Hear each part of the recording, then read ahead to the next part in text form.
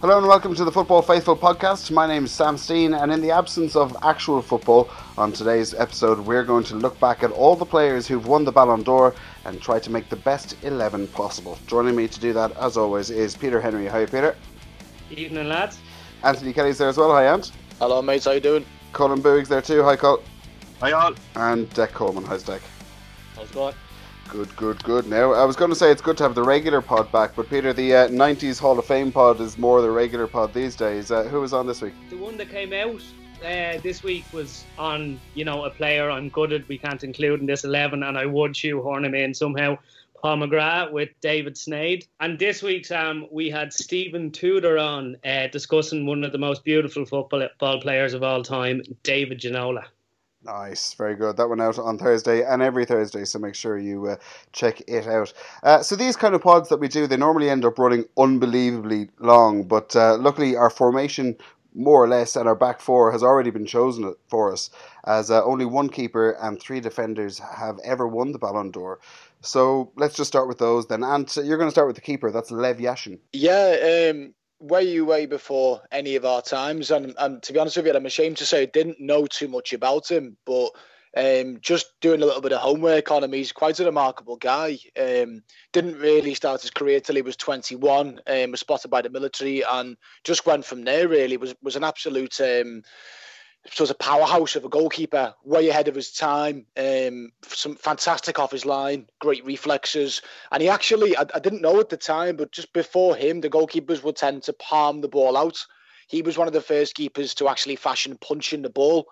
And he was also very sort of adept at coming off his line in a kind of sweeper keeper sort of operation. So for a keeper who was playing in the 1950s, he was pretty spot on. I think he won European Keeper of the Year 9 years out of 10. And the year he won the Ballon d'Or, he only actually conceded 7 goals in Russia's domestic league, which ridiculous. Is just absolute bonkers. Like, it's just a bit naughty, isn't it? Like, so yeah, he's. I think goalkeepers get criminally overlooked in the Ballon d'Or, if I'm being honest. But Yashin's a deserved winner. Absolutely superb. Dec, you got lucky. I think you got a player that we've all seen plenty of. That's Fabio Cannavaro. Yeah, I was happy enough to get that one, to be honest. He'd be the one that you'd have the most memory of as a top centre back, I suppose, in our generation, really. He was the oldest Ballon d'Or winner at 33 when he won it in 2006, and that was the same year I think that Juventus were relegated after winning the league, with all the scandal that was going on, and he went on and signed for Real Madrid that year. But his honours, if you look through his honours in his career, he came through Napoli back around the time when Maradona was there, was when he was breaking in training with the first team and that. So, if you're training up against someone like Diego Maradona as a youth player coming through, you're either going to turn out to be good or absolutely horrendous, depending on what way you handle it. So it obviously went well enough for him. He's the most capped outfield Italian player, 136 caps. He's won the World Cup twice in the FIFA World 11. He's won the La Liga twice, Spanish Super Cup, Italian Cup twice, the Italian Super Cup, UEFA Cup. The only European Cup actually was the UEFA Cup, the only one that he won. That was when he was back at Parma, back when they had that ridiculous team. So he's had a fairly stellar career. And I mean, you look at his attributes that would stand out, would be his reading of the game, bravery, tackling, recovery, 1v1s. But for a fella who was only 5'9", he was still very good in the air as well. So he was probably the most complete defender of our generation anyway, I would say. And I think even if you had a big list of defenders who I've seen play, if there was a whole load of them lined up, he'd be one that I'd be picking anyway for this team. A little bit before that, but still sort of in our time, I certainly remember watching this player. That's Matthias Sammer. He's one of the other defenders who won the award. Cole? Accomplished, Sam. That's what you'd say about Matthias Sammer. He reminded me, right, of a guy who you used to play with when you were growing up, who was just way better than everybody else, frustratingly so, in a kind of inhumane way, that he was too good, except he did it at the very top level of the game. And he combined, his style was combined the class of a Rio Ferdinand and the toughness of a Yap Stam. Just an unbelievable defender. And Sam, I absolutely love this guy's CV. It's probably my favourite CV out of everyone on the team in terms of what he's won. 3 Bundesliga titles, None of those with Bayern Munich too, so he gets extra points for that. One with Stuttgart when he played as a defensive midfielder, and he was quite a high-scoring defensive midfielder. Then he had a year at Inter, which didn't go so well because he didn't like Italian life so much. Came back to Germany, signed for Borussia Dortmund. Otmar Hitzfeld converted him from a defensive midfielder to a sweeper, which is the position he won the Ballon d'Or in 1996. Won back-to-back league titles with Borussia Dortmund, 2 Super Cups, the Champions League in 1997 with Borussia Dortmund when they beat Juventus, and he was the captain of that side. Won Euro 96 with Germany, scored the winner against Croatia in the quarter-final, was outstanding against England in the semi-final, won player of the tournament in Euro 96, won the German Footballer of the Year twice as well, and he retired at the age of 32 due to injury. Unbelievable. Like, talk about an opening line to the girl at the bar. Insane.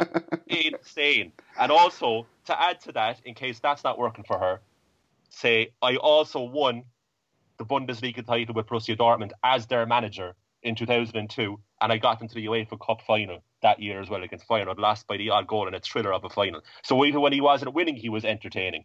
Matthias Sammer, my favourite player of all time. Colin, are these the kind of lines you think work on women in bars? Look, it's worked for me, Sam. Look at my CV. Right, Peter, then the final one, Franz Beckenbauer, is another, obviously, German who, like Sammer, loved bringing the ball out from the back. In fact, it's sort of like the role is almost named after him. Yeah, der Kaiser, named the Kaiser for his, elegance and class on the ball. And yeah, like you said, Sam, he's kind of credited with being the first great sweeper or libero, a defensive player that also kind of dictated the tempo and built attacks from the back. Again, his CV is just, outrageous. Part of the Bayern Munich team that won 3 consecutive European Cups. He played in the 1966 World Cup final that England won. He was voted the best young player in the year then. He went on to win the Euros in 72 with Germany, the 1974 World Cup, won the Ballon d'Or twice, 72 and 76. I think like sometimes when we've done these 11s before, or I've done them with other podcasts, I've always kind of thought that you should never pick players you haven't seen play. But I think that there'll be a few on my list anyway that their CV, their achievements and legacy just kind of transcend that idea. Franz Beckenbauer is very, very much one of them, Right, well, that's the 3 defenders and the goalkeeper chosen for us, fine, and probably just as well, because now is when the arguments start. Let's start in the midfield. Let's just hear the rest of your teams, if that's all right. Peter, I'll start with you. Yeah, so obviously we've 3 at the back. I've gone in a 3-4-1-2 formation. I have, in the centre of the park, I have Johan Cruyff and Bobby Charlton, which I set up with the whole idea of maybe not having seen these players play, but their achievements just standing out, and obviously seeing bits and pieces of them on YouTube as well. On the left of midfield, I've gone with 6-time Ballon d'Or winner Lionel Messi. On the right of midfield, I've gone with 5-time Ballon d'Or winner Cristiano Ronaldo, 2 players we all know loads about. In the number 10 roles, wowing us with his skills and supplying the bullets to my 2 deadly strikers will be a peak Ronaldinho.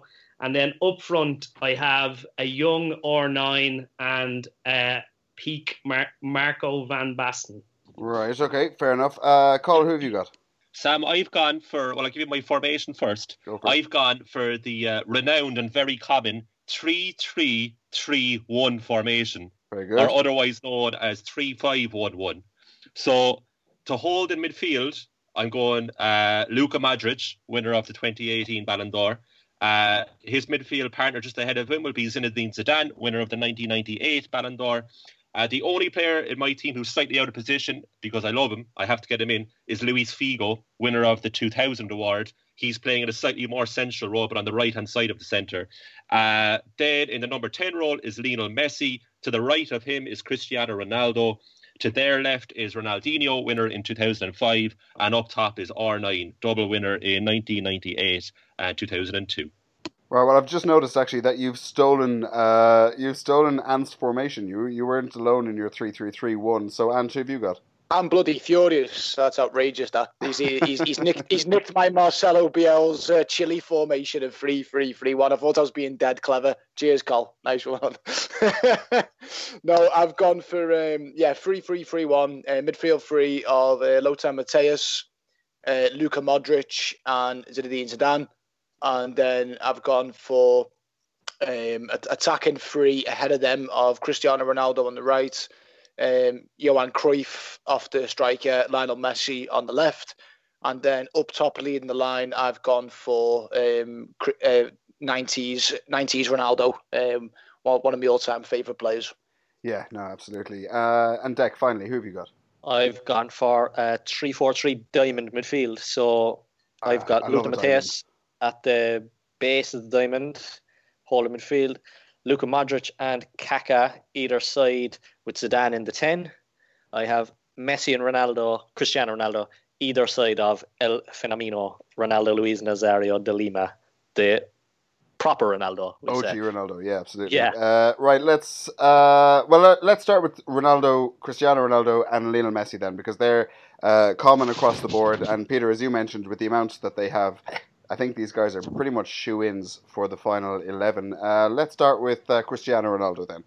As you know, plenty of people might not like him as a person for various reasons, but as a football player, he's pretty unbelievable. Peter, do you want to get us going?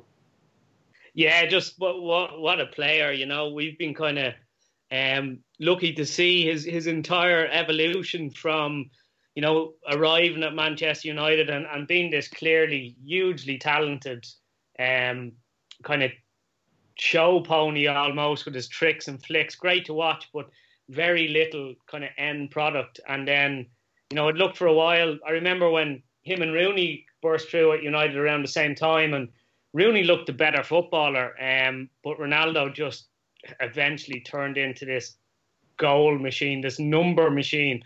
Himself and Messi have taken football to a different level in terms of the kind of stats, the numbers that they've posted over the years, and he's just gone on to consistently perform. You know, he won his first Ballon d'Or with United when they dominated English football, won 3 Premier League titles in a row, scored 42 goals in one season, probably one of the greatest in English football history.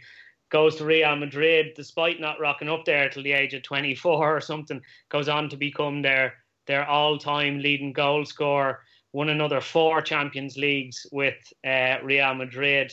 You know, at this, you know, I often think it's a pointless debate about the whole who's better, Messi and Ronaldo, but I always think that if you remember them games when you were younger and you used to get like power cards and there was different, like all like the strengths or attributes of each hero, whatever it was, were listed out.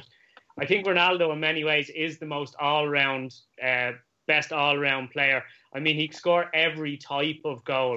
You know, his ability in the air is now legendary. His Jordan-esque hang time. He can score tap-ins, one-on-one finishes, free kicks out. You know, he can score from outside the box off either foot. Just kind of the prototype of the modern footballer. And then, you know, obviously he's 35 now, still at playing at the top level at Juventus. I would expect him probably to go on for another 4 or 5 years, such as the kind of level of professionalism he's brought to the game. There's no, you know, it's no secret how obsessed he is with being the best, and you know, his attitude to sports nutrition, to how he looks after himself, has, I'd say, almost inspired the next generation of footballer to see exactly what it takes to perform at the very best for such a long period of time. And like you said, not always a popular player because he's a massive egotist. But on the flip side of that, I think sometimes it's difficult to get to that level without having a massive ego. And, you know, I'm looking forward to seeing him continue to just break record after record for the next few years, and it's been a pleasure to watch the fella's whole career, you know. Cole, as Peter mentioned, it's the numbers that are just phenomenal with Ronaldo these days. It's like, especially towards, you know, the second half and later part of his time with Madrid, it was like they were starting every game at least a goal up. I think he's the most evolved player in football history. I think you can safely say that, because as Peter, I mean, pretty much summed them up perfectly there. Cristiano Ronaldo's career is kind of a career of, say, the first quarter, and then the latter three is what everyone knows him for being this goal machine. But it's one of the last things you describe him as when he first rocked up at Manchester United was a goal machine, that he looked like he had no interest at all in scoring goals. And I always go back to, like, there's 2 games in 2003 in the space of a few weeks of that summer. There's the friendly for Sporting Lisbon against United in Portugal, and then there's his United debut against Bolton at Old Trafford. And I guess there's probably, a handful of players in your lifetime as a football fan that when you watch them on TV, they make you stand up, and that's at home. And I think when Ronaldo first came onto the scene, he was doing things that nobody was doing at that time. Absolutely nobody. And just going back to that Bolton game again, just the step overs. And I know that he had actually a very difficult first 3 years at United, and 3 years is a long time in football. And Alex Ferguson was very good to him. But for a long time, like, ask pretty much any United fan, for a long time he frustrated the life out of us. It was led by Ruud van Nistelrooy, who went from the best and most consistent deliverer of a football from the right-hand side in David Beckham to the most infuriating in Cristiano Ronaldo. So it almost was the beginning of the end of Van Nistelrooy's United career. Now, there was other factors for that concerning Van Nistelrooy himself, but it tagged along with it nicely. And as Peter said, Rooney was the better prospect. I mean, there's actually no debate about that. Rooney was definitely the better prospect. But whatever happened after the 2006 World Cup and the wink in the Portugal-England game, Ronaldo came back that summer. There was the first game of the season against Fulham where they destroyed Fulham 5-0 at Old Trafford, and there's that goal where the 2 lads run the pitch, basically playing 1-2s all the way up the pitch. And Ronaldo just grew into this phenomenon in his last couple of seasons at Old Trafford. But I don't think anybody thought that when he moved to Real Madrid in 2009 that he would go on to do what he did in terms of being that consistent for that long. He's an incredible player. I actually don't think he's the easiest on the eye anymore. I think he's lost all that a long time ago. He almost just joyously smacks the football as hard as he can into the back of the net, but there's nobody better than him at that. So he's basically had the career of 2 world-class footballers all in one. It's true. I agree with you. He's not fun to watch anymore. It's just wow, he's just brutally brilliant.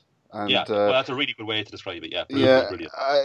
And I think the thing is, you can't really speak about Ronaldo without talking about Messi. It's unfortunate, I guess, for them that they came along at exactly the same time, and who knows, maybe that's why they're so good. But Dec, you've got him in there, and actually, speaking to you as a coach, I think it's quite interesting because Messi doesn't have all the step overs. You don't see him on showboat things all that much. It just seems like he's the best at exactly what you're supposed to do. Like every basic that you teach somebody or you teach a kid, he does it absolutely 100% perfectly.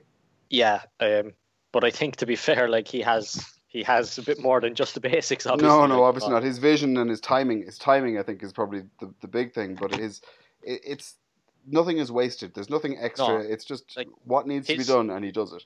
His control, his vision, his dribbling with the ball. I mean, obviously, he doesn't do a fortune of tracking back, and you wouldn't consider him by any means an all-round footballer, but like he can do everything that you want a football player to do. As you said, the basics. He will do every single one of those basic things 100% perfectly, almost all of the time. Like and then if you look at his highlights reel, like he has a good array of goals that he scored, an unbelievable array of assists that he's had. He's just the most complete technical footballer, I suppose, because he can just do amazing things with the football as well as just getting all the basics right. And his accolades that he's won, like his achievements, obviously is being part of one of the most amazing Barca teams ever. But at the same time, I don't think that Barca team would have been half as amazing as it was had it not been for him. So he's the type of player that, as an individual, everyone would want him in the team. But without him in the team, even if it was a great team, they're gonna suffer without him. So he's another one that we'd say. One of the lads said there about seeing Ronaldo coming through from the beginning to the end of his career. Obviously, his career's not over yet. Same with Messi. We've seen him coming through. The first player that we've seen come through as a teenager and go on to achieve like absolute top of the game, or Ronaldo or Messi, those two. But it's been unbelievable to be able to witness it, and I'd imagine it's not going to be until 10 years after he's retired that we'll really be able to appreciate everything he's done, because sometimes it's kind of hard to appreciate what a player is doing when you're watching it happen. You know, you look back on any of the players that have retired who've achieved great status in the game, and they're probably spoken of more highly than fellas we've seen play at the time, you know. So I think it's hard sometimes that we don't really take a moment to appreciate the likes of Ronaldo and Messi and what they're doing while we're watching them. Obviously, this is an opportunity. No, Messi is just someone he will always get you off your seat. He'll always impress you. He'll always surprise you, and he'll always do something unbelievable. And the funny thing is, it probably shouldn't be unbelievable because that's what we know him for. Like, well, I was just going to say that to Ant actually. One of the amazing thing about these two guys is they make the unbelievable. They make these incredible figures seem usual. Like Deck mentioned, once they're gone, I think we'll look back on it and go, Jesus, that was just a freak pairing of players. You're right. It's kind of almost become mundane and routine how excellent they've become, and the numbers, the kind of numbers they've been getting on a consistent basis for the best part of a decade have almost become so routine now that you're like, oh, you know, Messi's got 50 goals again this season, or Ronaldo's got 60 goals again this season. But one of the things I think has been a little bit kind of muddied the whole sort of story of Ronaldo and Messi has been this kind of rivalry between the two of them, and I think we should just appreciate both players for who they are. I mean, I remember Carragher was asked to sum up the rivalry between Gerrard and Lampard and the difference between the two players, and in his book he said about it at the time that Gerrard was born a great player and Lampard made himself a great player. And I think that there's kind of something to that with Messi and Ronaldo. You know, I think Pete and Cole mentioned it before when he first rocked up at Manchester United, he wasn't this player, and he kind of evolved and he physically transformed as well, and he became this freak of nature, and he was so refined and so good.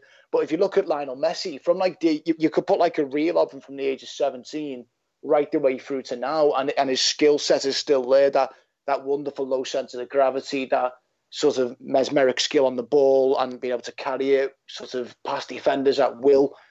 He's been doing that his whole career. It just came so naturally to him. I don't think you could actually coach a player like Messi because he's so talented.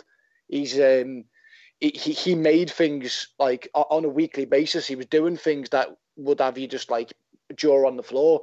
I mean, I was lucky to see him coming through in the 08-09 season when he was playing for Barcelona. He led the front line with Henry and Samuel Eto'o, and he just didn't look out of place with those players. And the first game I ever saw him, they beat Valladolid at the Nou Camp 5-0, and they were 4-0 up after 20 minutes in the game, and Messi had got all 4 assists that night, and he could have scored a couple of goals himself, but he just beat about 6 players and just squared the ball. That's all they kept doing, and they just had no answer for it. And as you say, it was mesmeric skill and taking the game to another standard that just became, oh, that's just a Messi and Ronaldo sort of standard, you know. And I think that's what they did. They set the bar so high over the past 10 years that you do almost take them for granted. But I think in terms of appreciating them, maybe time will tell. Maybe in 10, 20 years' time, we'll be the boring old farts in the pub talking about Ronaldo and Messi. But they're certainly worthy of reverence no matter what generation you're talking about. Yeah, what I think is brilliant with the two of them is they're so similar yet so different. Like we mentioned about Ronaldo being just a machine, he just scores goals for fun. Messi's numbers are unbelievable when you take into account what Ant was saying there about when he broke onto the scene, and he still does it. He beats players and just rolls it for someone else to tap in. That's why I would have Messi if in the debate between the two. I'd have Messi as ahead of Ronaldo because it's the lack of being a selfish player, I suppose. I think it's the efficiency. It's kind of like what we talked about. He just does the thing that makes it most likely for his team to score a goal, whether that's him passing it into the corner or him giving it to somebody in a better position. He's just a goal machine, whether he's making them or scoring them himself. So they're two players that we've seen pretty much their whole career, and they're still ongoing. They are the most winningest winners of the Ballon d'Or. But I want to go back to some of the older players. And Peter, you chose 2. You had Cruyff and Charlton. Cruyff has propped up, I think, in 2 of your teams. So let's go with Charlton. Why should he be in the 11? Yeah, it was kind of a toss-up between Bobby Charlton and Michel Platini, and then Lothar Matthäus, who I would have seen a bit of myself just when I started to remember football, especially 1990. But I decided to go with Bobby Charlton because I just think, there's the whole backstory there. The fact he was, almost died in the tragic Munich air crash in 1958, when he was part of the Busby Babes team, and then to come back to captain England to the World Cup in 1966, and then captain Man United to be the first English team to win the European Cup in 1968. And I think, he scored 4 as a central midfielder. If you watch the YouTube videos, he pings balls into the top corner with his right foot and left foot on quagmire of pitches. He scored 49 goals for England in 106 games, and this was before there was no meaningless friendlies, there was no ridiculously lopsided qualifying groups where players get to pad their scoring numbers, all from a central midfielder. It's absolutely ridiculous, really. He won the Ballon d'Or in 1966 after captaining England to the World Cup, and I think the backstory as well just makes him such a special player. And I know he's a player that, amongst other European countries is massively revered for just how good he was. So for me, I went with Bobby Charlton, but it was a tough call between Platini, who did rule the roost of European football in the mid-80s, and then Matthäus, who was also top class. Yeah, well, you mentioned Lothar Matthäus, and Dec and Ant, I think you both have him in there. So, Dec, tell us why. Yeah. Well, what's brilliant about Matthäus is if you look at the decades he's played in, he started in 79, so he's played in the 70s, the 80s, the 90s, played in 2000 when he retired. He actually came out of retirement in 2018 as well, when he was 57, to play 50 minutes of FC Herzogenaurach's final game of the season. So that's the team he had started off with, and he wanted to play his last competitive game there. So they had already secured the title, and he came on, or he played however 50 minutes of the game to have that achievement of starting his career and ending his career there. Yeah, but 50 minutes even. It's not like he came on just for a quick wave, like. Exactly, and that's at 57, and also after he's had 5 wives, so he's had some career, he's. Like I said, started in 79, so he's played through the eras of the likes of Cruyff, Keegan, Platini, Zidane. No, obviously he wasn't the best player all the time in those eras, but it's just an unbelievable longevity of a career to have. And I mentioned about Maradona with Cannavaro earlier. Maradona described Lothar Matthäus as his toughest ever opponent he came up against. This is a player who could play in defence, play in midfield, similar to what the lads were saying about Matthias Sammer earlier. A player who could just do a bit of everything. Strong, athletic, technically gifted, could shoot, could pass, could tackle. If you look at a highlights reel of him on YouTube, you could, without knowing what position he played, you could think, oh geez, he must be a striker. Or then you'd look at another clip, he must have been a centre back. He just could do everything. And another player who's the most capped for his national team, so the Fußball National Mannschaft major player. He's played hundreds of games 150 games for Germany, so played in 9 major tournaments. It's just for an achievement like that, I think he deserves to be in the reckoning. He was at his absolute peak as well at the 1990 World Cup. He was Germany's best player then. That was the year he won it as well. Yeah, at the age of 29, winning the Ballon d'Or as well. It's fairly impressive, because you'd think that players in their prime would be 25, 26, 27. So 29, you think he's coming to the end of his career, and then you look at when he actually continued. He played for another 10 years after that, properly. I love as well, Dec. I don't know when you were doing your homework on him, but there's looking at all these players that everyone's got. I mean, I think to be a great player, you talked about Ronaldo before and people like that. You've got to be fanatical almost in your approach. And one of the things I really admired about Matthäus when I was reading about it is he at 38 he played his way into the France 98 World Cup squad. He only played about 20 games domestically in the Bundesliga that season, but he was just so good. There was a national sort of outcry for him to be in the team. He was a bit of a media darling. They all loved him in Germany. I think that's why a few ex-pros like Klinsmann and a few of the others weren't exactly his best pal. because he was so loved in the media, and he was a bit of a wide boy, a bit of a charmer. But he, by sort of sheer force of will, at the age of 38, he still wanted to go to the World Cup, and he still wanted to be with the national team. And that was after 2 years of not being in the team altogether. So, I was just really blown away by that. And everybody who seems to speak about him, ex-players, are just absolutely in adoration of him. Haman tells a great story about him in that tournament of France '98.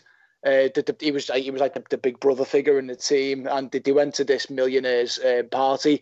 I think it was the daughter of a German car hire company, and they were based about 20 miles from Nice in France in the World Cup, and they were all complaining that they hadn't seen the families. They were all a bit sort of missing them. And Mateus apparently disappeared with this millionairess for about 20 minutes, and he came back and was winking to the players. And the next day, they came back to the hotel complex, and there was 20 brand new Mercedes-Benz waiting to take the players into Nice to go and see the players. And he was saying to everyone, "I told you I'd wing it for you, lads." So he just comes across as a proper Jack the lad, which really made me warm to him as well. I think you need that in a team, a bit of personality and a bit of character. And I was hoping maybe, trying to put this team together as I'm trying to, figure out what the final 11 is going to be. Is it you go for, when you're trying to pick like a five-a-side team, do you actually want players who fit into positions, or are you just picking all of the guys who are going to go up and score goals? Well, this guy's a man who can sit and defend and score goals. So I think he's putting himself in with a good shout into the final 11 there. Let's stick with some players who played in the 70s anyway, and we'll go with Cruyff. I mean, he had a whole move made after him. He is the father of Barcelona football and of total football. Peter, did you have him in your 11? This was one, like my point about achievements and legacy, just transcending not having seen them play. He was very much the leader and the kind of on-field coach of the total football style that Holland were renowned for in the 70s. Kind of style of play where every player was good enough both tactically and technically to interchange positions. Regarded as the best team never to win the World Cup, probably. They finished runners-up in 1974 and 1978. He was also, he won 8 Eredivisie titles with Ajax. He's an Amsterdam boy. Won the Ballon d'Or in 71, 72, 73. A player that by all accounts could play anywhere on the pitch and still be the best player, I think as well, after his spell with Ajax, he'd obviously done everything he could with them. He heads over to Barcelona. He wins the first league title in 14 years at the Camp Nou. And then his overall legacy, having a turn named after you, anybody around at that time just speaks of him as being this, this almost mythical figure who didn't really play in any one position. He'd play right back for a couple of minutes, run over, tell the centre back to change position, go there, then he'd be on the wing, then he'd be up front. Just a phenomenal player. And his overall legacy with Barca, the Barca teams we've come to know now, the tiki-taka style, that all comes from Johan Cruyff, his ideals around football. Managed Barcelona, the great dream team in the early 90s that were dominating Spanish football, won the European Cup. And, even Pep Guardiola, I saw earlier today that Laporte, the Barcelona, whatever he's not chief executive, but chairman or whatever they called him in Spain, he said the main reason he gave the Barca job to a young Pep Guardiola who'd never managed at senior level before was because Johan Cruyff told him to. That's basically how much he valued his opinion. And Pep Guardiola, who is now regarded as the greatest coach in the world and will go down as maybe the greatest ever, he will tell you that so many of his ideals and footing in football philosophy all come from Johan Cruyff. So in many ways, I would say, apart from just this amazing playing career, arguably the most influential football person ever, I would say. I'm gonna give my final argument with 2 quotes that I love. One is by Eric Cantona. He said, I loved the Dutch in the 70s. They excited me and Cruyff was the best. He was my childhood hero. I had a poster of him on my bedroom wall. He was a creator. He was at the heart of a revolution with his football. Ajax changed football, and he was the leader of it all. If he wanted to be, he could be the best player on the pitch in any position. And then a quote from him himself, which I just absolutely love. It's one of my favourite football quotes. It's that playing football is very simple, but playing simple football is the hardest thing to do. Right, it's hard to follow that pitch, I think. Ant, have you got anything to add to it? Not particularly, no. I think Peter has rounded off all the bases there quite nicely for Cruyff. I think the point about being maybe one of the most influential footballers of all time, even if we haven't seen him a whole lot, we all know about him, we've seen enough about him, and his legacy after he even finished playing seems to be more than almost anyone else that we're going to talk about on the show today. Oh, without shadow of a doubt. I mean, the sort of the legacy of that Dutch team with him at the heart of it is still being felt today in modern football. The whole idea of rapid interchange of positions and Klopp, even though he's stylistically very different to Guardiola, his football thrives on if you're in a right back position, you're a right back. If you're in a centre forward position, you're a centre forward. It doesn't matter which box you tick. And I think that all started with Cruyff. There were so many anecdotes of him screaming to the bench and telling the manager which player to bring on, and dropping into midfield, and then just such a clever footballer on the pitch. And I think he really did redefine what it was to be a great player, and for that he's worthy of any World 11 in my opinion. Yeah, I mean, looking at your 11s that you'd sent in, I'll be honest with you, I have a sort of an 11 in my head based on your choices already, and he wasn't in there. But hearing that, it's going to be hard to leave him out. But think about it, Colin, I'm going to go with you because you've got a player out on his own, actually, a player that nobody else chose. That's Figo. Yeah, and I think that sums him up because I think he's somewhat forgotten to an extent, certainly when you're talking about the best of the best. And if you just reminisce for a second about Figo's career, it's sensational. Like, he won 2 La Ligas with Barcelona, 2 La Ligas with Real Madrid, 4 La Ligas with 4 Serie A titles with Inter Milan when Juventus were out of town in the mid to late 2000s. He won the Champions League, of course, at Real Madrid. He won the Cup Winners' Cup with Barcelona. He won a couple of Copa del Reys. He won Portuguese Player of the Year 6 years in a row. He won La Liga Foreign Player of the Year 3 years in a row. He was player of tournament. Sorry, he got into the team of the tournament at the European Championships in 2000 and 2004, and he got Inter's Player of the Year in 2006. 32 goals and 127 Portugal caps, and obviously Ballon d'Or in 2000. So they're the stats. But the thing about Figo is he was a sensational dribbler of the football. He'd had this shimmy where he'd switched very quickly from right foot to left foot to get in between 2 defenders. And he also was fantastic at set pieces, great free kick specialist. And I think what Figo suffers from is that he ended up being just another Galactico. And if you're watching The Last Dance at the moment on Netflix, the Chicago Bulls documentary, and it's obviously primarily about Michael Jordan, and then you have Scottie Pippen and Dennis Rodman. And Dennis Rodman's kind of the third star. And I think that's, to an extent, what happened with Figo at Real Madrid. He signed in the summer of 2000. I actually, at the start of that summer, I was obsessed with him when he was at Barcelona. I remember he tore Chelsea apart in Europe in his last season at Barca. And at the start of that summer, I got a Luis Figo Barcelona jersey with number 7 on the back. And a few weeks later, he, of course, made the switch to Real Madrid. So was that you throwing the pig's head on the pitch then? No, I continued to wear the Barcelona jersey around because I loved him that much. And he was a star at Barca. And if you look at his Barca highlights on YouTube, they're brilliant. And his first year at Real Madrid, he's outstanding as well. Absolutely outstanding. But then what happens in 2001, Real Madrid signs Zinedine Zidane.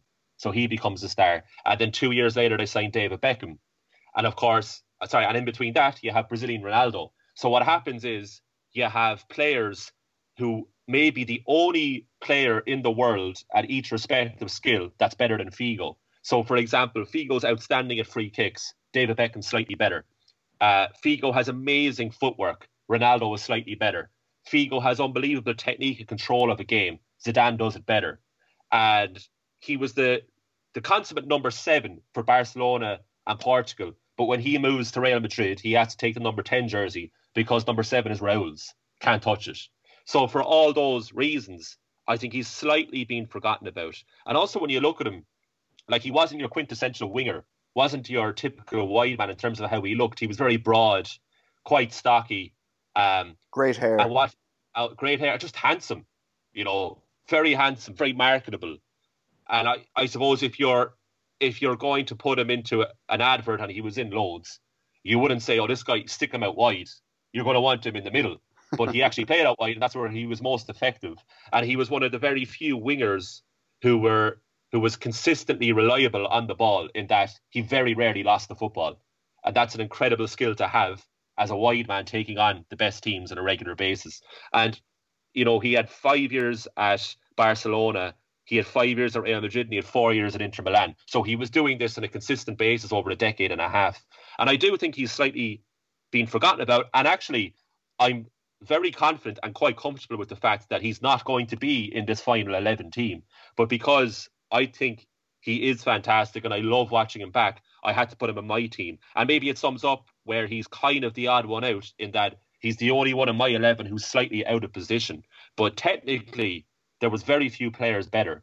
And his skill definitely goes under the radar and is most certainly overlooked. Fantastic player. Colin, I'd agree, definitely. Like he's one of the best players that we've all probably ever seen. He was unbelievable. Do you think maybe it's because he left Barca in such controversial circumstances, and then, as you said, he went to a team of Galacticos in Real Madrid where he was, he was still world class, but there was even probably better players than him there at that time. Do you think because of that, he's probably definitely not loved by Barcelona fans, and probably because Real Madrid had so many, like Zidane at the time, Ronaldo, Raul, they probably don't really have that love for him either. He's probably one of them players that's a victim of maybe making a controversial move and therefore never really been loved by any of the club's fans that he played for, if you know what I mean. Yeah, it's definitely a point. But then, you could argue Brazilian Ronaldo played for both Milans and Barca and Real. And yet all of those fans have some sort of love for him. Yeah, now the difference is he never went directly from either, whereas Figo did. And that was the big thing with Figo. And also, like, if I say Luis Figo to any football fan who has been around for the last 20 years that remembers football, the first thought is the pig's head. And I think that's what led to Figo's demise in a reputation sense anyway, in that he was seen as the traitor. And I think that really overlooks his ability, because he's justified that move for pure footballing reasons. He believed that he could win more at Real Madrid than he could at Barcelona, and he was correct. Like, he won the Cup Winners' Cup at Barcelona. He won the Champions League at Real Madrid. That was his ultimate goal. But obviously it leaves a bitter taste in the mouth. But I think ultimately, Barcelona fans are never going to forgive him. But I think really what his demise is in terms of getting into a World 11, the best of the best, is that there were better players than him at Real Madrid, and they were probably the only players that were better than him. Do you think in hindsight he thinks he should have picked up the pig's head and ate it, like your man with the banana? No, I think he dealt with it perfectly. I mean, I couldn't believe his reaction when I look back in it, in that he just ignored it and he continued to take corners. It was incredible. And then I think the final nail in his coffin, in terms of seen as the ultimate player, is that the one player that surpassed him for Portugal is Cristiano Ronaldo, who started off in the same position as him. So the guy just can't catch a break. But if I was Luis Figo, I would be more than satisfied with my career, because he did it consistently in a position that is stereotypically very inconsistent. So he's a fantastic winger, probably the best winger of the last 30 years in football, I would say. Jack, you had a player who was, you were the only person to choose him, and I think he kind of falls into the same category as Figo in that he was an unbelievable player. Everybody recognised how good he was, and then he sort of just disappeared and has become forgotten, and that's Kaká. Yeah, well, I suppose the big thing for me that made me choose Kaká is he was the last winner of the Ballon d'Or before Messi and Ronaldo started to dominate. So that's probably partly the reason why he's kind of been a bit of a forgotten player as well, because going from what is regarded as the best player in the world in 2007 when he's 25, and then all of a sudden Messi and Ronaldo just start doing it. So it's a hard one. It's a hard one for any player to keep going with two of them. But again, like his achievements, he's won the World Cup, he's won the Champions League, Serie A, La Liga, Spanish Cup, Italian Cup, World Club Cup. He's just a serial winner, and he's won the Italian Footballer of the Year multiple times. Like goals, assists, his vision, his movement. He's just like an all-round technician. Like, and I've had the privilege of seeing him play a couple of times. Unfortunately, one of those times was in 2007 in the Champions League final when he was the top scorer for AC Milan. He was actually the top scorer in the Champions League in 2007 and was instrumental in them winning it in 2007 against Liverpool. He was like constantly in the top assists charts and all that, but like he could just run a game. Like his movement and his creativity on the ball, he would just create chances out of nothing for players. And I saw him do it in 2005 against Liverpool in Istanbul when he won the free kick that led to the first goal, Maldini's goal. He assisted Crespo for the third one, and I think he may have assisted him or played a big part in the second goal in that first half, and in this final in 2007. Then he won the free kick that they went 1-0 up from, and then he assisted the second one for Inzaghi as well. So he just, not only was he able to do all these things, but he did all these things while having an impact on games and winning things, which obviously is part of the reason why any of these players make it into these Ballon d'Or conversations. But I just think he's a player that is similar to what Cull was saying about Figo, is just goes under the radar a bit in like, if it wasn't for Messi and Ronaldo coming on the scene when they did and going on to dominate as the two best in the world for 10 or 15 years, you'd have seen a lot more of Kaká's name. Now obviously he's played for Milan, got a move to Real Madrid. People will say it didn't really work out for him at Real Madrid, but he, as I said, he won La Liga there. He had one or two very good seasons. Injuries kind of got the better of him a bit. He went back to Milan, didn't have a great season there, went on loan to Sao Paulo, I think, and then finished up in Orlando, where he was instrumental as well in the MLS kind of taking off a little bit more. Obviously, we know David Beckham was the main one there in building the reputation of MLS. But Kaká, as far as I can remember, is probably the next big name to make the move to MLS and actually have make some bit of a stamp on the league, you know. So for a player who's been around and will go under the radar a bit, I think his achievements are unbelievable. And he was at the peak, obviously, in 2007 when he was age 25 and won Ballon d'Or, and I think he definitely deserves to be in with a shout for his achievements, and like I said, for the stamp he made in big games such as Champions League finals and cups and things like that, you know. And he really made everything look effortless, didn't he? Oh, unbelievable. Just like he'd play a pass, the ball would be coming towards him, and there'd be a player through on goal, and you'd almost forget that the ball passed through Kaká's feet on the way. You know, it was just, he wouldn't even break his stride. The ball would come, he put someone through on goal without even making it seem like he had any contact with the ball, yet the ball has travelled 30, 40 yards. Close control, close quarters. He'd slide players through in the tightest of scenarios in and around the box, and obviously he was a goal scorer himself as well. So just unbelievable. Like, probably what you'd say about the technical Brazilian player is he's the epitome of that type of player, you know? Yeah, absolutely. He was the world's most expensive transfer for about 15 minutes. Yeah. He signed it like on the Monday. He went to Real Madrid for 60 million, and then on the Tuesday they signed Ronaldo for 80 million or something. All was destined to be forgotten. Yeah. I think Kaká is responsible for the second best individual performance against Manchester United that I can remember. He was unbelievable in that 2007. game. Yeah. And remember, that was a really good United side who won the league that year. But he just walked through the team, though. He was unbelievable. Everyone just when I say that, is just thinking about the goal, but it wasn't just the goal at Old Trafford. He was like a player who, you know, he was just, I was trying to think of something clever to say, but it's just easiest to say is that he was by far the best player on the pitch. And that's saying something when an opposing player goes to Old Trafford. That very rarely happens. The only performance I've seen better was Ronaldo in 2003 for Real Madrid. More on that later, I'm sure. Do you know what's another fun fact about him, which surely deserves for him to be in contention for this, is he was the first sports person to amass 10 million followers on Twitter.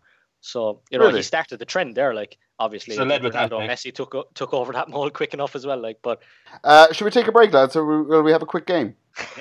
let's go. Yes, All right, please, let's come on. do it. Brilliant. Fine. Yes, I love your enthusiasm. All right, I've got a bunch of just general knowledge football questions, and we'll have round number 1 now.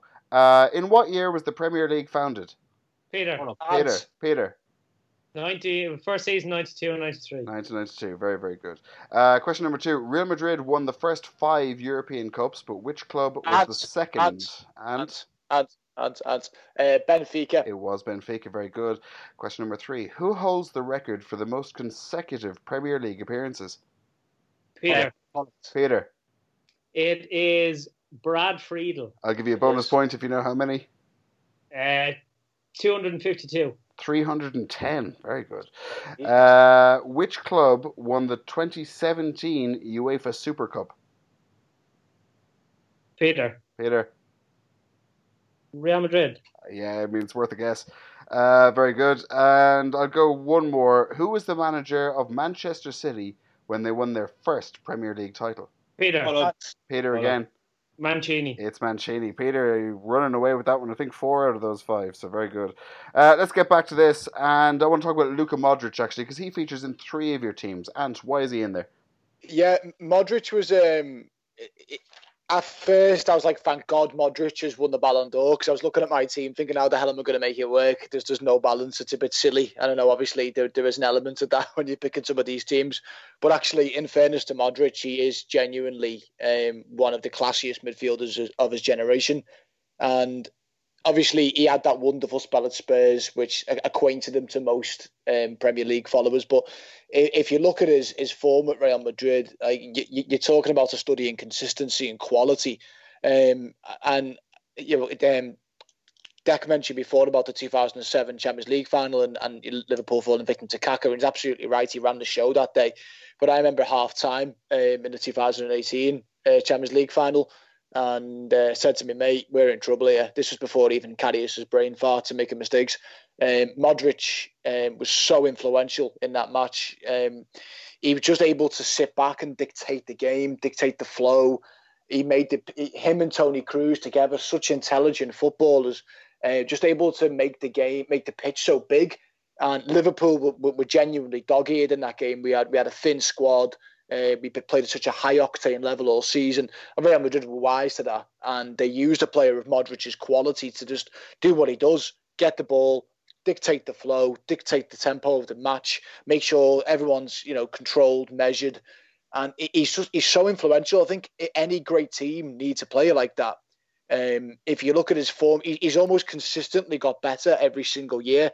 Obviously, in Russia in the World Cup with Croatia, he was absolutely spellbinding for that team. Him and Rakitic together were just outstanding. Just the way he can keep the midfield so well oiled and greased.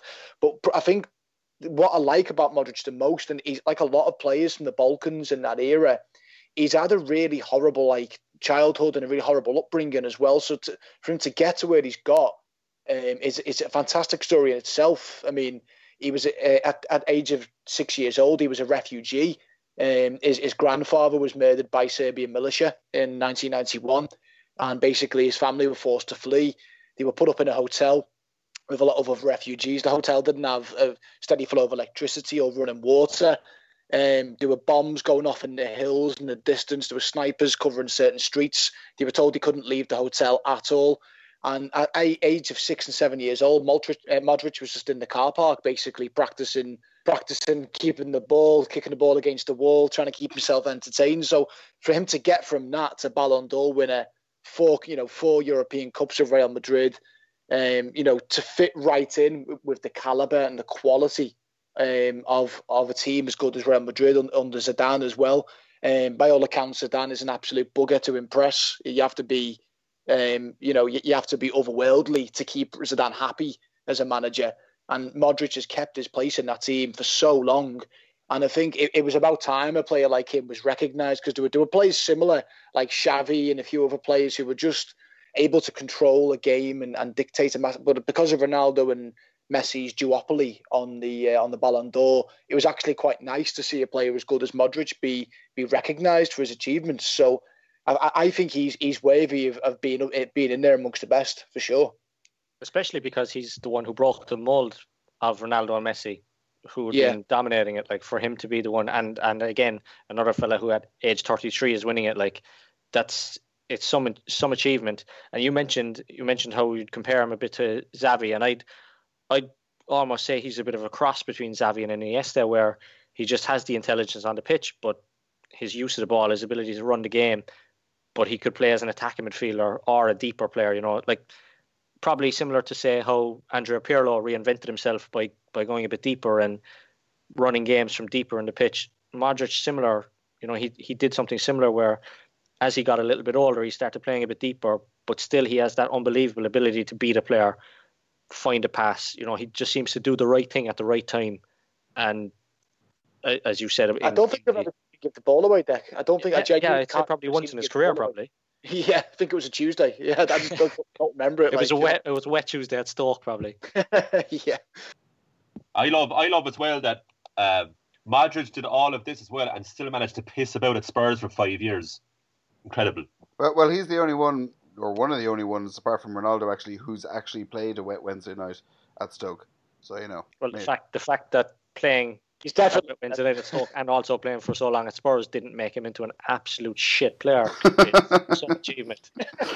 Well, he's featured on 3 of your teams, which is it's decent. Yeah, I mean, he's certainly in with a shout. Ronaldinho features on 2 of those, and I think he's an interesting character because he's almost the opposite to Messi and Ronaldo in that everything he did was extra. You know what I mean? Everything was exciting, was a flick, was a trick, and yet he had the end product as well.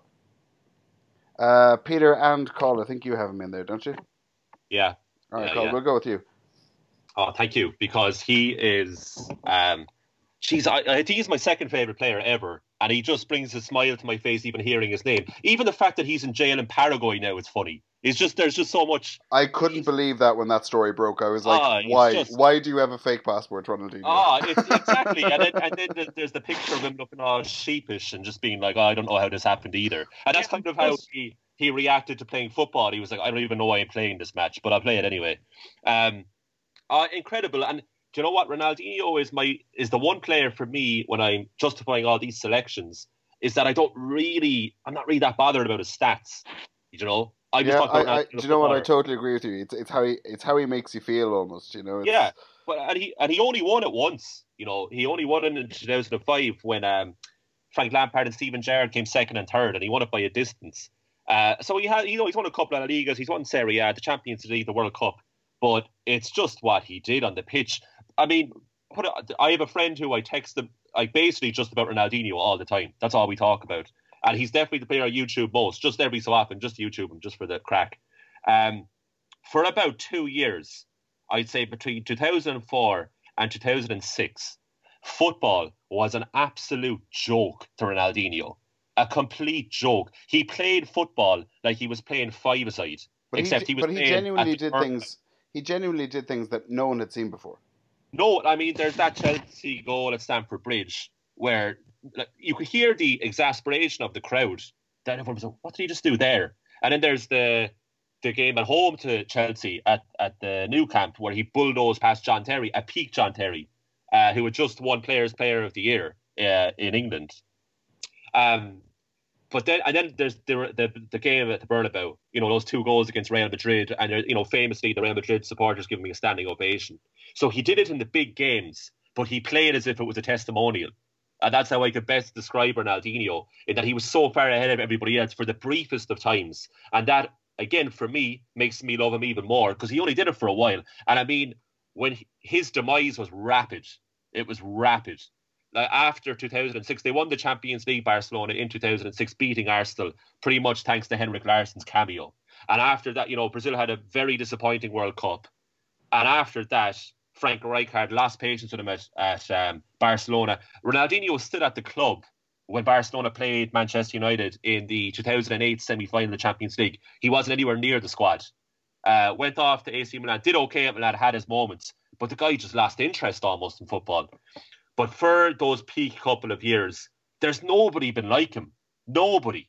And I purposely put him on the left-hand side of this team at the expense of others, because that's where he was so damaging. And I'd say out of all the players I have in my team, bar obviously R9 up front, that Ronaldinho does the most damage from this position, because he used to pick up the ball on the left, take a touch with the outside of his right, and who knows what would happen. But it usually meant the right back was in trouble.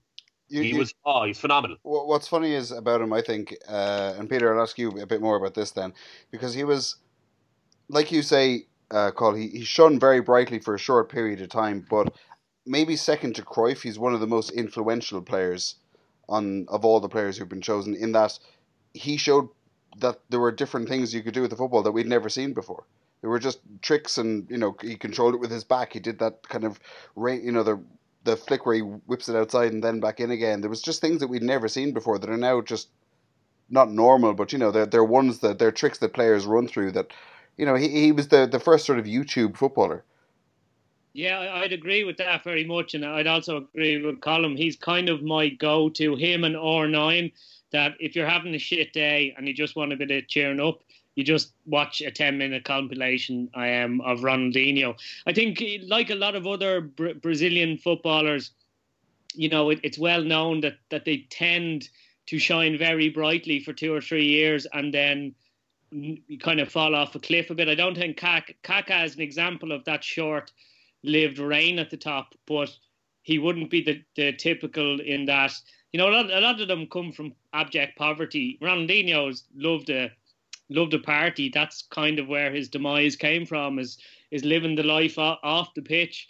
The Paraguay thing is hilarious, because supposedly you don't even need a passport, because Paraguay and Brazil are next to each other. They have a border policy where you don't need a passport. So but it's Ronaldinho as well. I mean, like they're not going to know who he is. Do you know what I mean? I know, and I love the way he rocks Kangol hats as well. Like Kangol hats, just you never see them anymore, but Ronaldinho can still pull them off. But yeah, he's been so influential in terms of his trickery, his skills, and for that period he was by far the best player in the world. And it's a bit of a pity that he didn't go on and reign for longer, because I remember when he went to AC Milan, he had his shirt number. I can't remember what it was. I think it said like. It has the year he was born in. I can't remember what the year was, but it was basically to remind people that he was still only like 29 or 30, but it felt like this guy was 36, 37. He looked completely past it. Apart from the odd flick or trick, I think maybe very, very true that what you said about being the kind of first really YouTube footballer, and I think that maybe. No slight on him, I think maybe has a bit of a negative effect on players these days, where every winger and that is kind of more style over substance, but nobody can do it the way Ronaldinho did it. He played football. There was just an outpouring of joy, of joy and happiness. And you could see he just loved playing football. He loved not just beating men, but humiliating them, taking the piss out of them. The no-look passes, he was just phenomenal, and one of the most enjoyable players I can ever think of to watch, and yeah, just an absolute legend. I think we've only got one more midfielder on our list anyway that hasn't been chosen, and that's Zidane. He's come up on a couple of years, and he's the best player I've ever seen live. So I don't know who wants to start this off, because he features on a few of your teams. Sam, give it to Dick. Dick. I love hearing Dick talk about Zidane. All right, talk to me, Dick. Well, I don't know. Am I going to live up to Colm's expectations? Don't I? Better. No, look, Zidane is football porn. Like, he is unbelievable. Yeah, he's like the lads mentioned about videos that they go and players that they watch regularly on YouTube. For me, it's Zidane. Yeah, I'd be the same. Like, I'd happily just stay in self-isolation for the next 2 months and watch Zidane non-stop. And even you take his last game in football when he headbutted Materazzi, it was even the most perfect header. Like, he's just everything he does is just perfect. And like, you can look at his highlight reel and you'll see everything from headers, volleys, taking it out, bending one in, smashing one in. he can just do everything, and controlling it on the turn. I mean, that's unbelievable, isn't it? That one that comes out, I think does the keeper launch Hard out? he launches it long, and he just that one like 50 yards out of the sky, and he just turns as he controls it. It's one of my favorite moments in football. Period. Like, it's just unreal. Like, he just looked like he was gliding across the pitch with the ball. His control of it was unbelievable, and as I said, like, he had a nasty streak as well, which every player needs, like, to go with the technique, the power, the vision, the creativity. If you don't have the aggression, don't bother coming into the equation for these conversations. Like, he's just unreal. And he was player of the tournament in World Cup 2006 as well, when he got himself sent off in the final in his last game. Like, he retired after that. Players aren't supposed to get player of the tournament when it's their last ever game in football, you know. He won player of the tournament in Euro 2000, and that was 2 years after scoring 2 headers against Brazil in the 98 final in the World Cup. So he's just done everything. Footballer of the year in France, footballer of the year in Italy, foreign footballer of the year in La Liga. He's won practically everything there is to win. Like, he's football. Like, I won't have a bad word said about him. He's a lovely man. I don't know any other player with his physique, Dick, in midfield. Yeah, he's like 6'2" or something. He's enormous. Yeah, he's huge. Yeah, the performance, I think there's a clip on Twitter and social media, and it's a couple of minutes long, set to, you know, classical music, and it's him against Brazil. Villarreal, is it? Against Brazil, against Brazil, he's unbelievable. Against, like, the Ronaldinho R9. I think it's 2006, and it's like you said, it's poetry in motion. Yeah. Didn't they release a whole film of him, a 90 minute? The Villarreal game. That was the Villarreal one, yeah. Him following around on the pitch. And, you know, you talk about, you know, the old saying, like, the big players have to do it on the biggest stages. No, so many of Zidane's, like, iconic moments are actually in, like, World Cup finals, or, you know, you think about the volley for Real Madrid. So, like, the very definition of a big game player as well. You know, some players can be accused of, you know, for all Ronaldinho's absolute, just being a joy to watch, apart from maybe the kind of the free kick against England, you wouldn't really like pin him down to, like, big finals or whatever. Yeah. Whereas Zidane is, you know, like, 2 headers in the World Cup in France 98, Euro 2000, 2006, and then, you know, for Real Madrid in the Champions League. So as well as that, like you said, 2 headers against Brazil, like, players who play, you know, the so-called number 10 or the creative player, they're not really supposed to score headers, you know, like, especially in a World Cup final, they're not supposed to score 2 of them. He just did everything. But yeah, I mean, he was a unit. He was a centre-back build and moved like a, I don't know, like a ballerina. 5 foot player. Yeah, it was just unbelievable. Like, and every player who's played against him always talks about how strong he was, how they couldn't believe how strong he was when he's in possession of the ball. They just couldn't get around him to get a touch on the ball to try and take it off him. And, like, when I was saying about him retiring after the 2006 World Cup, I think he retired from international football after 2004 as well, didn't he? And then he came back to play in 2006. But he wanted to retire at the top of his game, and I was genuinely sad when he retired. But what a way to go out, Dick. Like you said, I mean, like, you know, you could go out winning the World Cup, but if you're not going out winning it, you're going out headbutting a lad and walking off the pitch. Like Ant was saying about Mateus there coming back when he was 38. I remember that World Cup. Mateus was a bit of a joke figure at that. He was absolute dog shit. He was well past it at that stage. It kind of felt like a bit of a, yeah, I don't, you know, last hurrah, kind of like, yeah, it was kind of like out of respect for his career. But he you know, it was, most people were scoffing at it because he just clearly wasn't up to the level. It really is phenomenal, like Dex said, for a player to play his last ever game and still be the best player on the pitch, you know. Yeah. No, I don't know if I'm wrong here, lads, as well. I might be like, I know we're all clearly massive Zidane fans here, but I don't know. I was watching that goal against Bayer Leverkusen. It's one of my all-time favourite goals. I absolutely fucking love that goal. I don't know if it gets enough recognition. Even, like, the commentary is not that good for it. You know, I was watching it, and, like, how he watches Carlos whip the ball in, and the way he shapes and just positions his body and pivots, and the connection he makes with the ball. Everything about that goal is just him. It's just perfection. Like, and I think literally every other player. I think literally every other player who hits that snatches at it. Literally everyone. I don't think they hit it. Yeah, with their good that's foot. it. I don't think they hit it. Yeah, I think they Left foot completely as well. miscue it. Most people snatch it with their good foot.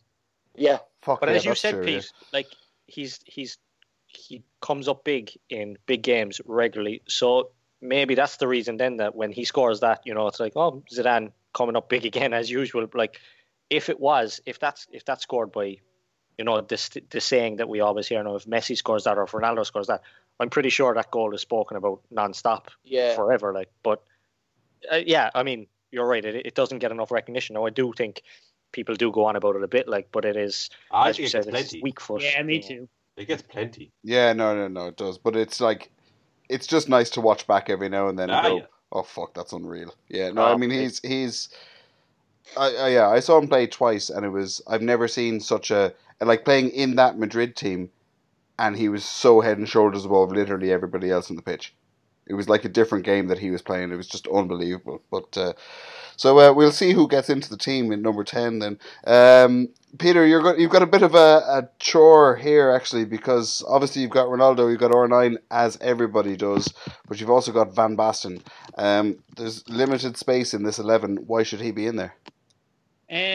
Again, I can't claim to have seen a whole lot of Marco Van Basten, but even just, talking to people who were around then, and, he kind of finished up around 1990, whereas when I had just kind of remembered or have my first memories of football, and there's just a reverence when people talk about Marco Van Basten. If you watch the YouTube videos, his finishing ability is just absolutely outrageous. Off either foot, in the air, his movement, the ingenuity, the agility of some of his finishing. Scorer of some iconic goals with Ajax, with AC Milan, widely regarded as the best player or the best striker in the world throughout the late 80s, early 90s. 1988, 89 and 92, he won Ballon d'Or as part of that great AC Milan team, one of the greatest club sides ever that dominated Italian football and European football. His goal against England is, to sum him up as a player of the ability and ingenuity he had. That volley over over Peter Shilton from nearly on the goal line is just phenomenal. Part of the really exciting Dutch team 1998 with Hullet and Rijkaard, etc., who won Euro 88. By anybody that was around at that time, obviously Italian football was at its absolute peak, and they all speak in revered terms about Van Basten, that he just had absolutely everything.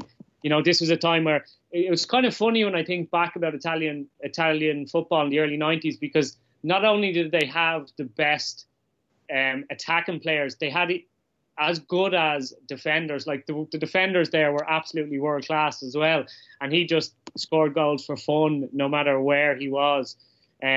So for me, like I said, I didn't see him play a whole lot, but just purely on reputation and having viewed his clips, you get a sense of just how phenomenal he was. And I think it's seen as one of the great tragedies of football that he had to retire at 28 when he was at his absolute prime. He'd already won 3 Ballon d'Ors, finished top scorer in nearly every league season he'd ever played in. He was winning trophies left, right and centre. So it was, I think football fans were robbed of seeing a player, becoming even better in his final years. And I suppose the age we're at, we'd probably have a better memory of him. He could have played it. He could have played on till kind of the late 90s very much. So yeah, it was a tragedy that his career was cut short. And someone I wanted to throw in there, I knew everyone would go for R9. I have him myself, but I just wanted to throw him in there because it's someone I'm fascinated by his career. I love to watch videos of him. He's absolutely phenomenal. Yeah, there's a story.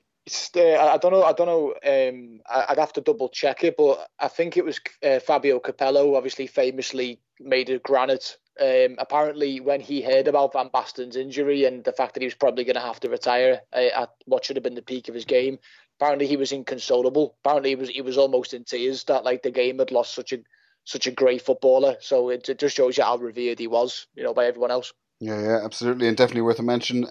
But finally, the player that everybody chose, R9, original Ronaldo, El Fenomeno. Who you can fight amongst yourselves. Who wants to start this? Give it to Colin. Go Give for a it. boo. Give a boo. You treat himself. Go on, Bowie. I don't know if I'll be able to control myself for this, but look, phenomenal. I mean, what do you Hang say? on, before you start, can I just say I have his signature. I have his autograph. How? My dad's friend used to work for Barcelona. Worked Was he for the Bobby club. Robson? No, he wasn't. He was just a guy. Yeah, it was a- This is he the was just a guy fakest in the story I've club. ever heard in my life. I swear to God, I'm going to have to dig this out. Actually, a now that stage you mention it, who knows? Maybe it was just my dad signed it, but I have a thing, and it goes. Was that not old man Ronald who worked in Spar? It could have I'm been, sure but it was. I got this in. Fuck, when was it? 1998, I think it was. And it says it's his picture. It's a laminate thing, and it's Parasam Ronaldo. I have to find it. It's in my mom's house somewhere. In a folder. I put it in a laminate and put it in a drawer. So hopefully they still fucking have it, or I'll fucking kill someone. but I have that, or I had that. Whether it was real or not, I'll never know. But it was definitely signed in Sharpie. So I'll try and dig it out next time I'm home and get a picture of it. But anyway, Sam, someone who just had a kid, it's good to hear that you really look after your prized possessions so well. Don't leave that kid in a drawer in your mom's house. Whatever you do. Do you want to know the other part of that story? The other part of that story is that this guy who worked at Barcelona, Spain were playing their home games in different grounds around the place. So I had the old Spanish jersey, the red one with the kind of line down the left hand side of it. Yeah. So I had that, and it had now whether it was real or not, I don't know because I was like 10 or something. It had loads of signatures all over it, and my mum washed it and ironed it, and put the iron through both layers of the jersey. So I haven't spoken to her in 25 years, but but that's a real story and a thing that happened. Go on, Carl, tell us why you love Ronaldo. Between the ages of 17 and 22, Ronaldo scored 115 goals in 134 games. So that's between 1994 and 1999. And then he did his knee. And talk about Marco van Basten retiring at 28 as a tragedy. Well, this is either second or it's equal, or maybe even more, because I suppose the difference is Van Basten had to stop playing, Ronaldo kept going. And even after Ronaldo had the back-to-back serious knee injuries that really should have ended his career, he still managed 83 goals in 127 games for Real Madrid and 49 and 68 for Inter Milan. But, the 2 years he had at PSV Eindhoven, the 1 year at Barcelona, and the first 2 years at Inter Milan, i.e. 1994 to 1999, there was just no one better. He was the ultimate centre forward. He's the best striker of all time to play the game. And he was so good that, like he's the only player in this team whose individual achievements outshine his collective. Like, he won the World Cup in 2002 after what happened in 1998. And other than that, he's won La Liga once, and the UEFA Cup and the Cup Winners' Cup and the Copa del Rey. But really, you're talking about the 2 Ballon d'Ors, and he probably should have won more than that. He was a phenomenal goal scorer, up there with the likes of Ruud van Nistelrooy and Alan Shearer. But he also had the footwork of Lionel Messi and Cristiano Ronaldo. He was a player who played football at the top level of the game as if you're playing FIFA on amateur level. And you should be playing on world-class level. But he was doing it at actual real-life world-class level against world-class players and making a joke out of them. I don't think there's been a player since him who's been better at taking the ball around a goalkeeper. Oh, yeah. I mean, Michael Owen would claim to, but Ronaldo was just... Ronaldo was... Yeah, taking it around players. And the thing about Ronaldo was he didn't even need to have the skill that he had. It was just like a bonus that he had, because he already had blistering pace and incredible finishing. But he had the trickery of a winger. He had the skill of a total luxury flair player that you throw on for the last 15 minutes, because he'll definitely take on his man, and he'll almost always get round his man. And I was talking earlier about how Kaká is the second best performance I've seen against Manchester United, and the best is Ronaldo in 2003, and that was after his knee injuries. He was still doing this when he was nowhere near match fit, and he was still scoring brilliant goals right up till he retired back in Brazilian football. But the fact that he did this at such a young age, and no one ever seen the likes of him, but he was the best. Like I was talking about Luis Figo earlier, he was brilliant until literally the one player that was better than Figo at certain things came around. Well, Ronaldo was the best at everything. Everything. That's how good he was. It makes me emotional, the fact that the guy wasn't the same after his 2 knee injuries. He could have had the best career of all time in any sport. He could have been better than Michael Jordan at basketball. That's how good he was. I remember being world news, Carl, when he got that injury, when he went down with those knee injuries. I remember it being like global news that Ronaldo had this horrendous injury, and then obviously, as you say, he had that second knee injury as well because he rushed him back, and it genuinely was a tragedy. Because like you, I've never seen a better forward. He was just unreal, wasn't he? Yeah, he was otherworldly, you know. By the age of 21, he'd twice gone for world record transfer fees. Yeah. No goals. My favourite goal of his that just sums him up, like the power, the skill, the ability to run with the ball but at the same time look like he's about to break the speed barrier, is like that goal against Compostela. Do you know the one I'm talking about? Yeah, absolutely. Players are actually trying to pull him back by the shirt, and he's just elbows them away and just rips through the whole team. But that's as close to like an old school 70s, where everyone's just coming in to hatch him down, and he just there's one. George Best is through 1-on-1 and Chopper Harris trying to chop him down. He stays on his feet, and that's the closest thing I've seen to it. Yeah. Ronaldo was so good he didn't have to go down. He didn't have to look for the foul. I mean, that frustrates me about players nowadays. Is brilliantly talented players will first look for the foul because they're going to get it. They don't stay on their feet. They probably could. Ronaldo didn't bother with that. Didn't bother. Also, the best individual piece of skill I've seen was when he was at Inter Milan and he's on the byline. Yeah. And he rounds about our players, but just not making all of them. And like the real tragedy about that second injury was that he was trying to do a step over, which is pretty much what he brought into the game on a regular basis. It was him, not Cristiano, who really brought the step overs in. Yeah, and he fell over the football. And the players around him they know immediately. They know that something's wrong here. The opposition, that is. And they're calling for the stretcher. The thing about Ronaldo and step overs is that the way he did it was so economical. It was about making space. And it wasn't a kind of a showy thing. It wasn't about, looking what I can do. It was absolutely about making space, and it just put players off for that split second. Yeah. And his finish immediately afterwards, or his ability to push into the space immediately after doing it, was like nothing I've ever seen before or since. We got an interview with him recently, and he's the most personable guy ever. And his English is phenomenal. I don't know if you've heard him speak. He's fluent English, like brilliant English, and he has no reason to it. He just seems to be an all-round great guy. He almost had unusual technique though in his younger days, because I was watching.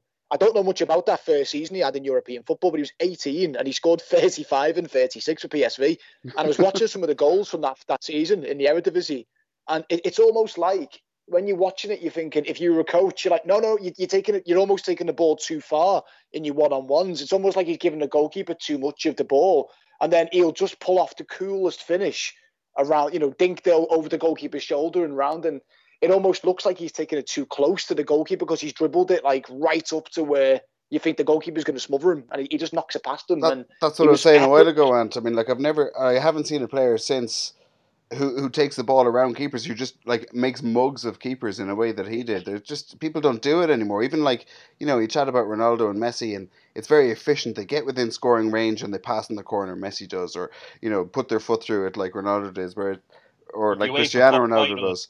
Yeah, whereas the UEFA Cup final 1998 against Lazio for Inter, he does he never touches the ball. He does two shimmies with his body, and the keeper goes both ways with him. And there was one time about, I'd say at least 10 years ago, I was in a nightclub, and I have no idea why, but that was put up on a big screen, and all the lads went mental. Phenomenal.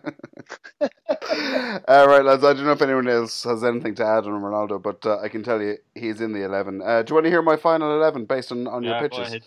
Yeah, go for it. All right. Obviously, you're back for, so you've got Yashin, Cannavaro, Sammer, and Beckenbauer, because Sammer. They got to be in there. I've gone for Lothar Matthäus. I've gone for him holding it at the back. I've gone for Ronaldinho and Modric. Nice. I've gone for Zidane, number 10. Nice. I've gone for Messi, Ronaldo, left and right.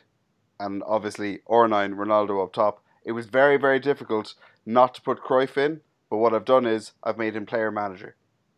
Very nice. I think it's the best way to do it. Fair That play. just almost takes us to the end of the show. Have we got time for one more quick quiz? Just a couple of questions. Go on, quick. All right, go for it. let's go then, lads. Where were we? Who has scored more career goals? This is good considering the thing. Ronaldo or Messi? Deck. Deck. Ronaldo. It is Ronaldo. Very good. Which Dutch player was voted European Player of the Century in 1999? And Cruyff. of course it was, lads. Come on, you got to be faster with that. Who scored the first Premier League hat trick? Column. Cantona. It is Cantona. Very good. Let's see. Which English referee officiated the 2010 World Peter. Cup final? Peter. Howard Webb. Was Howard Webb. Yeah, very good. Wayne Rooney scored his first Premier League goal against which club? And Arsenal. It is Arsenal. Very good. Who is the world's most expensive teenager? Peter. Joe Felix. No, it's Kylian Mbappe. Oh shit! Yeah, of course. Yeah. Which club ended a 10-year stint in the Premier League following relegation at the end of the 2017-18 final? Peter. Stoke. It is Stoke. Very good. Well done. And I'll give you one more. Which team saw themselves eliminated from the 2018 World Cup due to fair play rules? Oh, who was this again? Peter. South Korea. No. I didn't even know this. Japan. I didn't even know somebody was. No. Ghana. No, it was Senegal. All right, I'll give you another one. Which club did Diego Maradona last play for in Europe? Column. Sevilla. Was Sevilla. Very good. All right, that's it. I'm pretty sure Peter won, but good game had by all, and we'll actually keep scores next time. That's it from us for this week. Make sure you have a look out for the 90s Hall of Fame pod. That'll be coming out on Thursday and every Thursday, and we'll try and bring this pod back a bit more regularly as well, and hopefully someday soon we'll have actual live football to talk about. Keep an eye on the footballfaithful.com as well, because there's lots of great football content still coming up there, and just time to say thanks to Peter. Thank you, Peter. Cheers, lads. Thanks, Cole. Thanks, lad. Cheers, Jack. Thank you. Thank you, Ant. Nice one, lads. And thanks for listening. I'll see you next time.